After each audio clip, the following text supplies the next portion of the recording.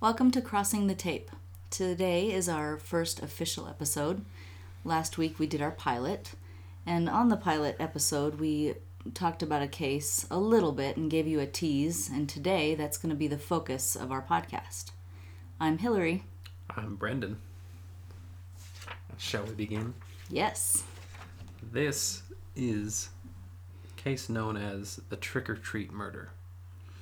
And that brings us to Halloween night 1957 in Sun Valley neighborhood in Los Angeles.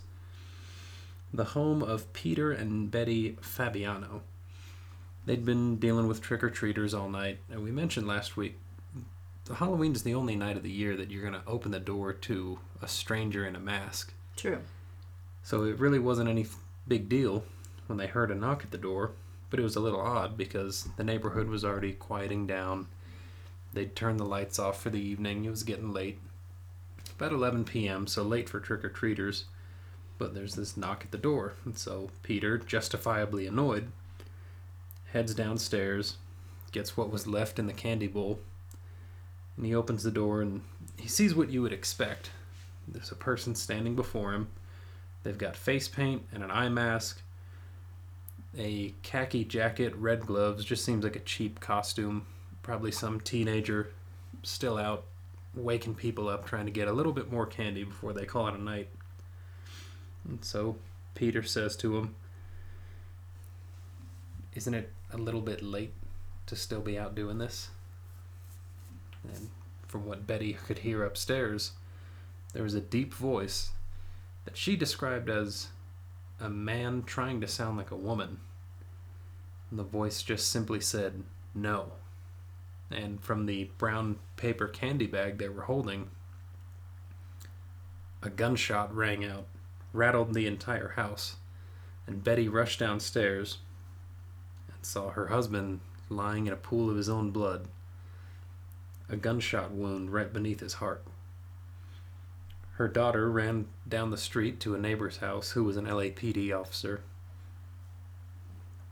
And, of course, police were summoned to the scene and began their investigation. The only witness to the event was a teenager who was still out, who saw a car speeding off down the street. But other than a speeding car and a deep voice heard from upstairs, there were no other indicators of who might be the culprit. And you're our resident CSI on the podcast. Let's say you're dispatched to a gunshot victim. They're deceased, so obviously they can't give you their side of the story. What's the first thing, the key thing that you want to look for on a gunshot victim? That would be shell casings. And for the layman, the lay folk out there, what can you do evidentiarily with shell casings? With shell casings, of course, we're talking 1957, so they didn't have the technology we do now. In the 50s, they were able to trace guns by serial number, but they couldn't trace them as we do now. Today, when you collect shell casings at a crime scene, the purpose of it is because each shell casing is as unique as a fingerprint. Mm-hmm. And that's because when the bullet ejects and the firing pin makes a specific mark called a striation, and it's different, and it's unique to every single gun. Even if it's the same manufacturer, the gun has a unique mark. So the way the firing pin basically stamps the bullet when it strikes and causes the bullet to fire, the way it stamps that casing is going to be unique to every firing pin in every gun. Yes, each one is different.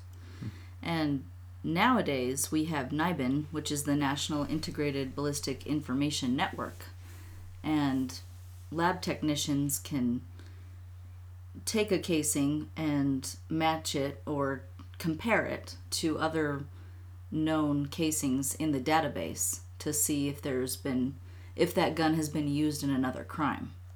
But that wasn't developed till 1999. Prior to that, it was... No luck here. No. Prior to that, it was strictly serial numbers. They didn't have much to match the casing, except for maybe caliber. But that doesn't give you a specific person's gun. Right. So we've got a gunshot victim. First thing we want, check for shell casings. But there's a little bit of a curveball here. No shell casings at the scene.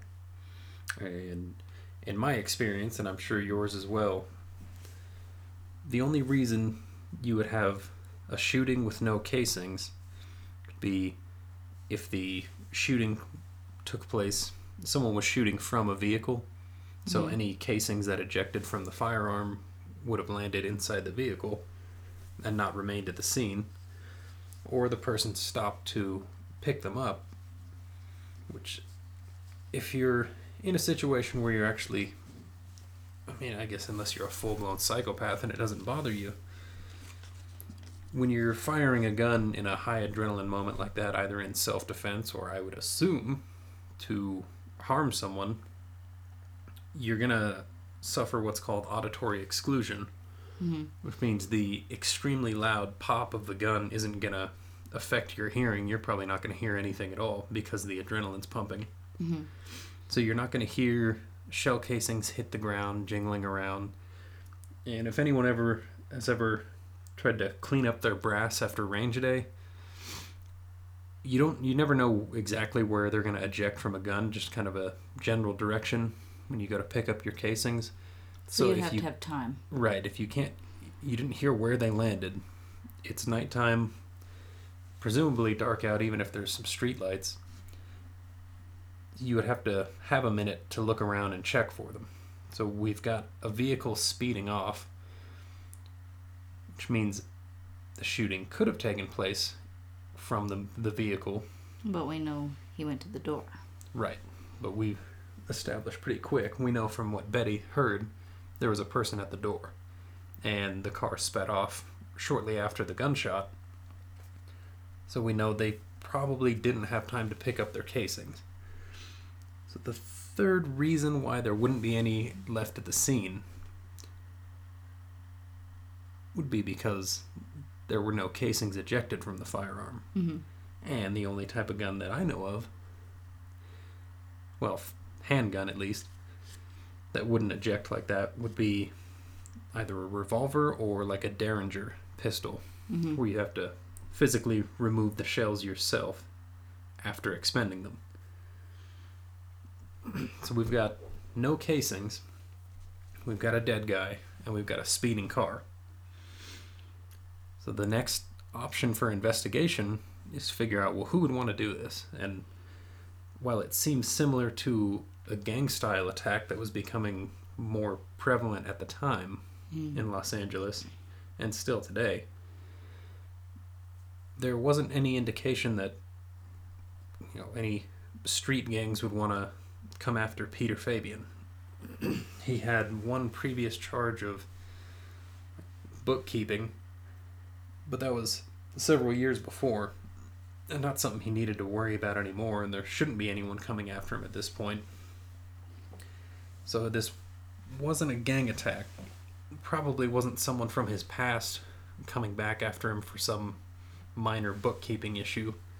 So they ask his wife, who do you know would want to hurt your husband? And she gave the name of a close family friend of theirs, a woman named Joan Rabel.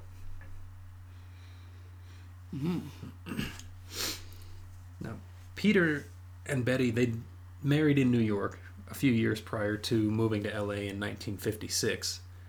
And when they got there, they opened a couple of beauty salons. And they needed someone to work the front desk. So Peter hired a young lady by the name of Joan Rabel. Now, she quickly became a good friend of the Fabianos. Especially Betty. Yes. And Betty explained to police that her and Peter's marriage wasn't always so great. They had spent a little time separated, and during that time, she and Joan became quite close. and actually developed a full-on romantic relationship. But eventually Betty decided it was important to work out her marriage with Peter, and she agreed to stop seeing Joan and get back with Peter. Mm-hmm. And Joan was actually fired around that time by Peter. Right. And it's alleged that after she was fired by Peter, that's when she started developing a scheme. Right. And Joan, we come to find out, is quite the schemer.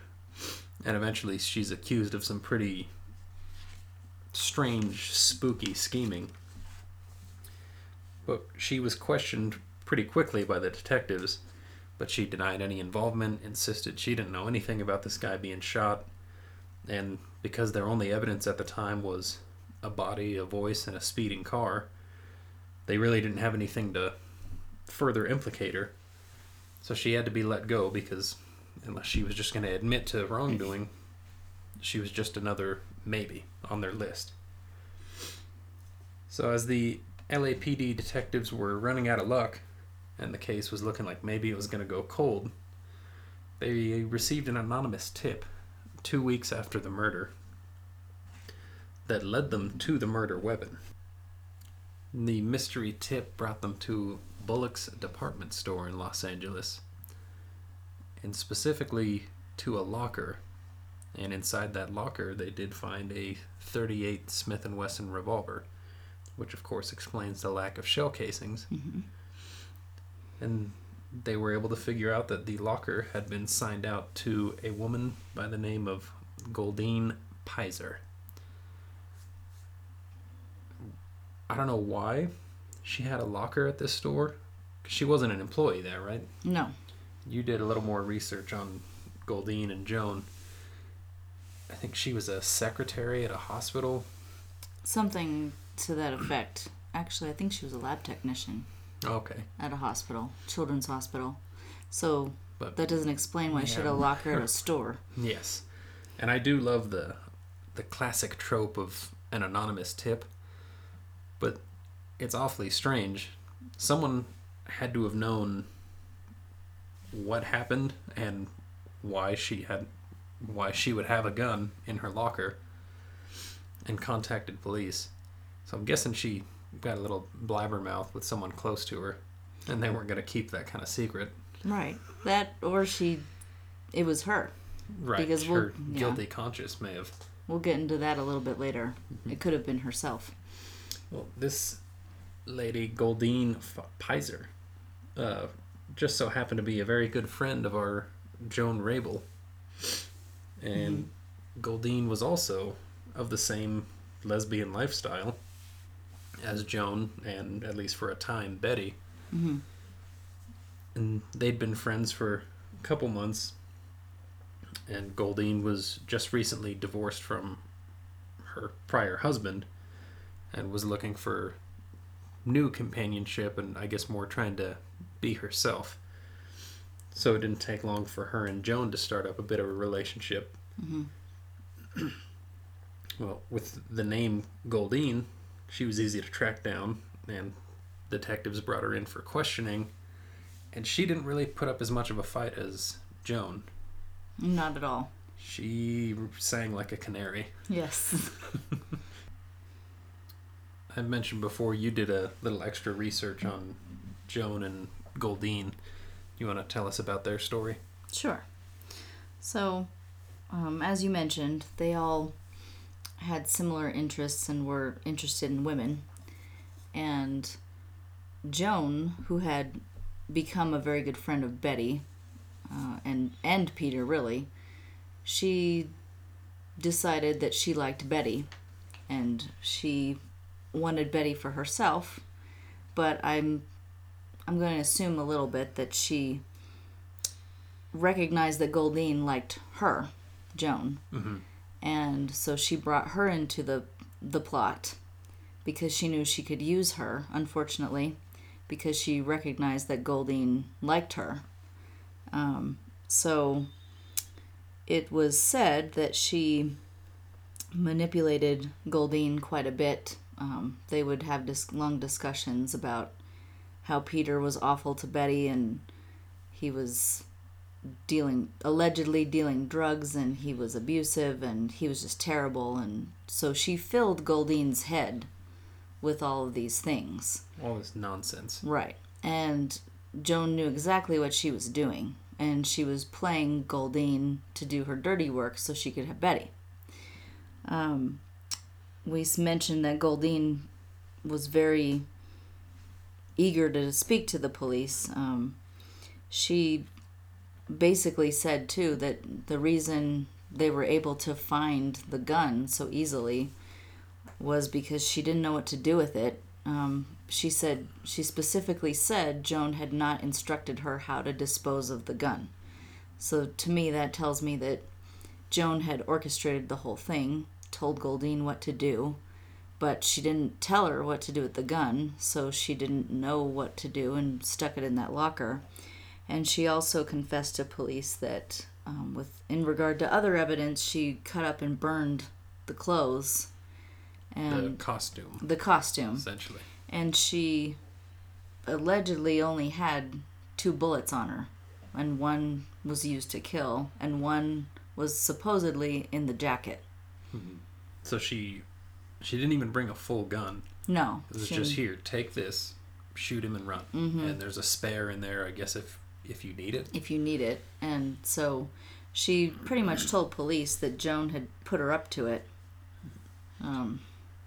Just because she kind of used her like a pawn in her plot to get Betty. Yeah, and I don't want to say, like, oh, poor Goldine, because she was still complicit in this thing. Of course. But in her mind, she's, one, trying to impress this woman that she's interested in. Mm-hmm. And 2, she thinks this is like the last resort and the only way to help this poor woman, Betty, who's and save her from her terrible, abusive drug dealer husband. And none of those claims against Peter were ever substantiated. No. There was never any evidence that he was dealing drugs or that he was abusive to Betty. No. By all accounts, it seems like they just kind of had a rocky marriage. And that may have been because of Betty's other interests. Right. And it ended up in, this quarrel over who gets to love Betty the most. Mm-hmm. And he ended up dead because of it, at the hands of a woman who was trying to impress his manipulator. Yeah, the wife's lover. Mm-hmm. So it's really a tangled web. Right. But it seems like Goldine never would have reached this point if it wasn't for Joan pushing her, prompting her to do all this. So with Goldine's confession, they were both charged with first-degree murder, Joan and Goldine. You had a little more info about their... I guess initially they both pled not guilty, right? Yes. That was the initial plea.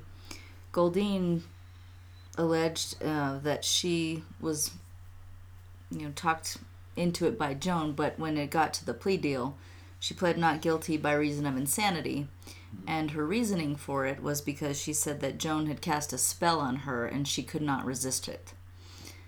And, that of course is nonsense. Yeah, but we don't know if she means like, oh, I was just so entranced by her beauty, that kind of taken spell, by or if her, it was like, no, or she did some witchcraft over me. She kind of alluded to police. It was more of a witchcraft thing, but I think that was, grasping at straws. Right. She was looking for any way out because she had the gun. She admitted she did it. Right. She probably, in hindsight, she realized, well, that was a real stupid reason to... Yeah. If this lady wanted to kill the guy, she should have gone and done it herself instead of drag me into it. So she was probably looking for any escape she could. Yeah. Even though her hands were really the dirtiest, she wanted to put it off on someone else if she could. But the insanity plea didn't hold up in court. No. I guess they were evaluated by psychiatrists, and eventually the prosecutors landed on a plea deal, knocking it down from first-degree murder to second-degree murder.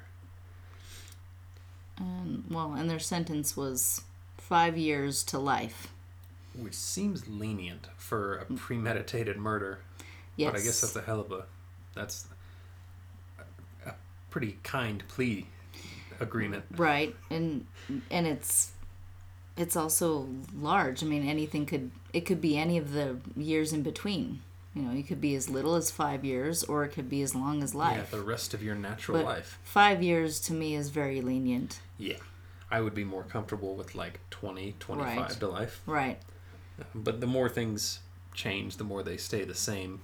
The judges back in 1958 were also dragged through the mud for giving a lenient sentence. So, and people didn't even have Facebook to right. They didn't spout their anger at why are they letting these criminals out. And they were eventually let out. There's not exact dates on their release, but eventually both women were released from prison. But you mentioned their demeanor in the courtroom was... They were acting a little strange. Maybe they didn't really feel the remorse that they wanted people to think they had. Well, one of them did. And that's what I meant about Goldine, that she... As we said, she was very willing to speak to police. And according to a couple articles, their demeanors in court were very different, and they were very telling to their personalities. Goldine was said to have been crying and remorseful and just kind of a mess. And Joan was said to be hollow-eyed and had no emotion, and she would casually smile throughout the trial. So to me, that's pretty indicative of her personality in particular. If you had to, which we're not psychiatrists, no, but if you had to slap a diagnosis on one of these women, it would probably be Joan. Right. She's showing some narcissism, and her lack of remorse is pretty telling. Yeah, and I kind of think Goldine, she, as you mentioned, she is not innocent by any means. No. She still made that choice to pull that trigger. But I kind of think she was easily manipulated just because she was new to dating women. She was just getting into this new lifestyle and being herself. Suppressing it for years. Yes. So I kind of think she was... she was easily manipulated because she found someone vulnerable. Who was willing to give her what she was looking for. Right. That companionship that wasn't a farce like her marriage. Right. And again, that by no means Goldine's innocent. She is not. But I think it explains a little bit why maybe she went through it and why Joan was able to manipulate her and use her so steadily. Yeah, by all accounts, Goldine felt bad about everything in the end, at least. And Joan, she knew that she'd been taken and tricked and convinced to pull off this terrible thing for someone else who didn't really care about her. You know, what's interesting, too, is that when they were released, it said that Goldine went on to have another career and kind of went on with life, and Joan disappeared. Yeah, Joan kept a low profile after her release. There's really not any information about her. Goldine died at the age of 83, and that was in 1998, and she'd been out of prison for some time. Right. We know that Joan was also released, but no exact date for that either, and there's no information about what she did with her life after prison. I would assume, since she was in the same age group, that by now she's passed. Yeah, you'd assume. But otherwise, she'd be in or over her hundreds. But it's interesting to me that the master manipulator disappeared. Yeah. Yeah, she at least initially got what she wanted. Killed the guy that had stolen her girl, as far as she was concerned. And then got released on a pretty lenient sentence. Right. And may have just carried on, may have started using a fake name. Yeah, that's a possibility too. It wouldn't surprise me if she just moved out of Los Angeles and picked up her life somewhere else. Changed her name. And who knows how many good deeds she's done to make up for it, or how many terrible things she's done since that True. we just don't know about. But Betty Fabiano had a little bit of a light at the end of the tunnel. In 1966, she ended up remarrying, sold the beauty salons, and passed away at the age of 81 in 1999. So she continued on, lived a pretty full life, was able to get past it and find companionship of her own somewhere else. But it's still shocking. I think the most surprising thing to me is the 5-year sentence. Yeah. Because this was definitely premeditated. Well, of course it was. Whoops. This was... No, it was definitely premeditated. And in fact, one of the articles I read, they were discussing what to do. They were discussing whether they should poison him or use a knife or use a gun. And they decided gun and Halloween because they could be in a mask. Right. So it was definitely premeditated, which 5 years is extremely lenient, especially for the 1950s. Right. And the lengths that they went to, it wasn't just, we're going to go over there and shoot him tomorrow. They had planned what day so that they would have a mask and could conceal the gun in what would seem like a bag of, their trick-or-treating bag. Unidentifiable, would be able to get out of the neighborhood without being seen because it's late and everybody's home. And they'd be able to blend into a crowd easily, with the trick-or-treaters disappearing, no problem.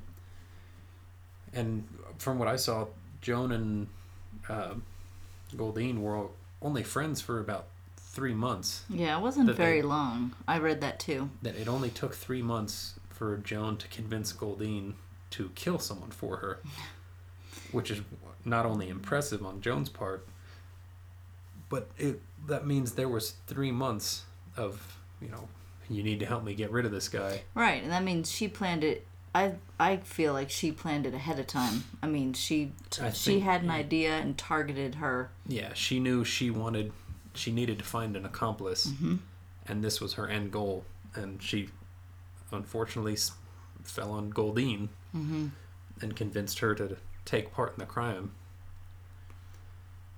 It's a bummer of a story, but at least they were caught. It's a shame they didn't spend the rest of their lives in prison for what they had done. But at least they were caught. Yes. And Betty was able to regain some normalcy and move on with her life. Right.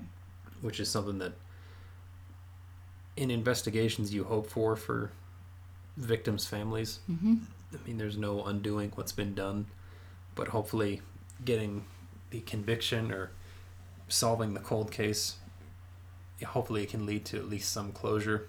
And it looks like Betty did get that, even though at least one of the people who killed her husband ended up outliving her as a free woman. Yeah, which is sad. Yeah. That was my saddest takeaway from it, is that Betty got to carry on with her life, died at 81, and the person who shot her husband got a couple more years after that. Yeah. Free. That's outside too bad. of prison. I think that's everything I've got on this case. Did you have anything else? I don't believe so. I think we covered it. I think that wraps up the first episode of Crossing the Tape. We'll be back in a couple weeks with episode 2 with yet another exciting and probably sad, honestly. True. But that comes with this line of work. Right. Unfortunate case that hopefully has at least somewhat of a positive resolution. Right. But we will see you again soon. Thanks for listening. Signing off.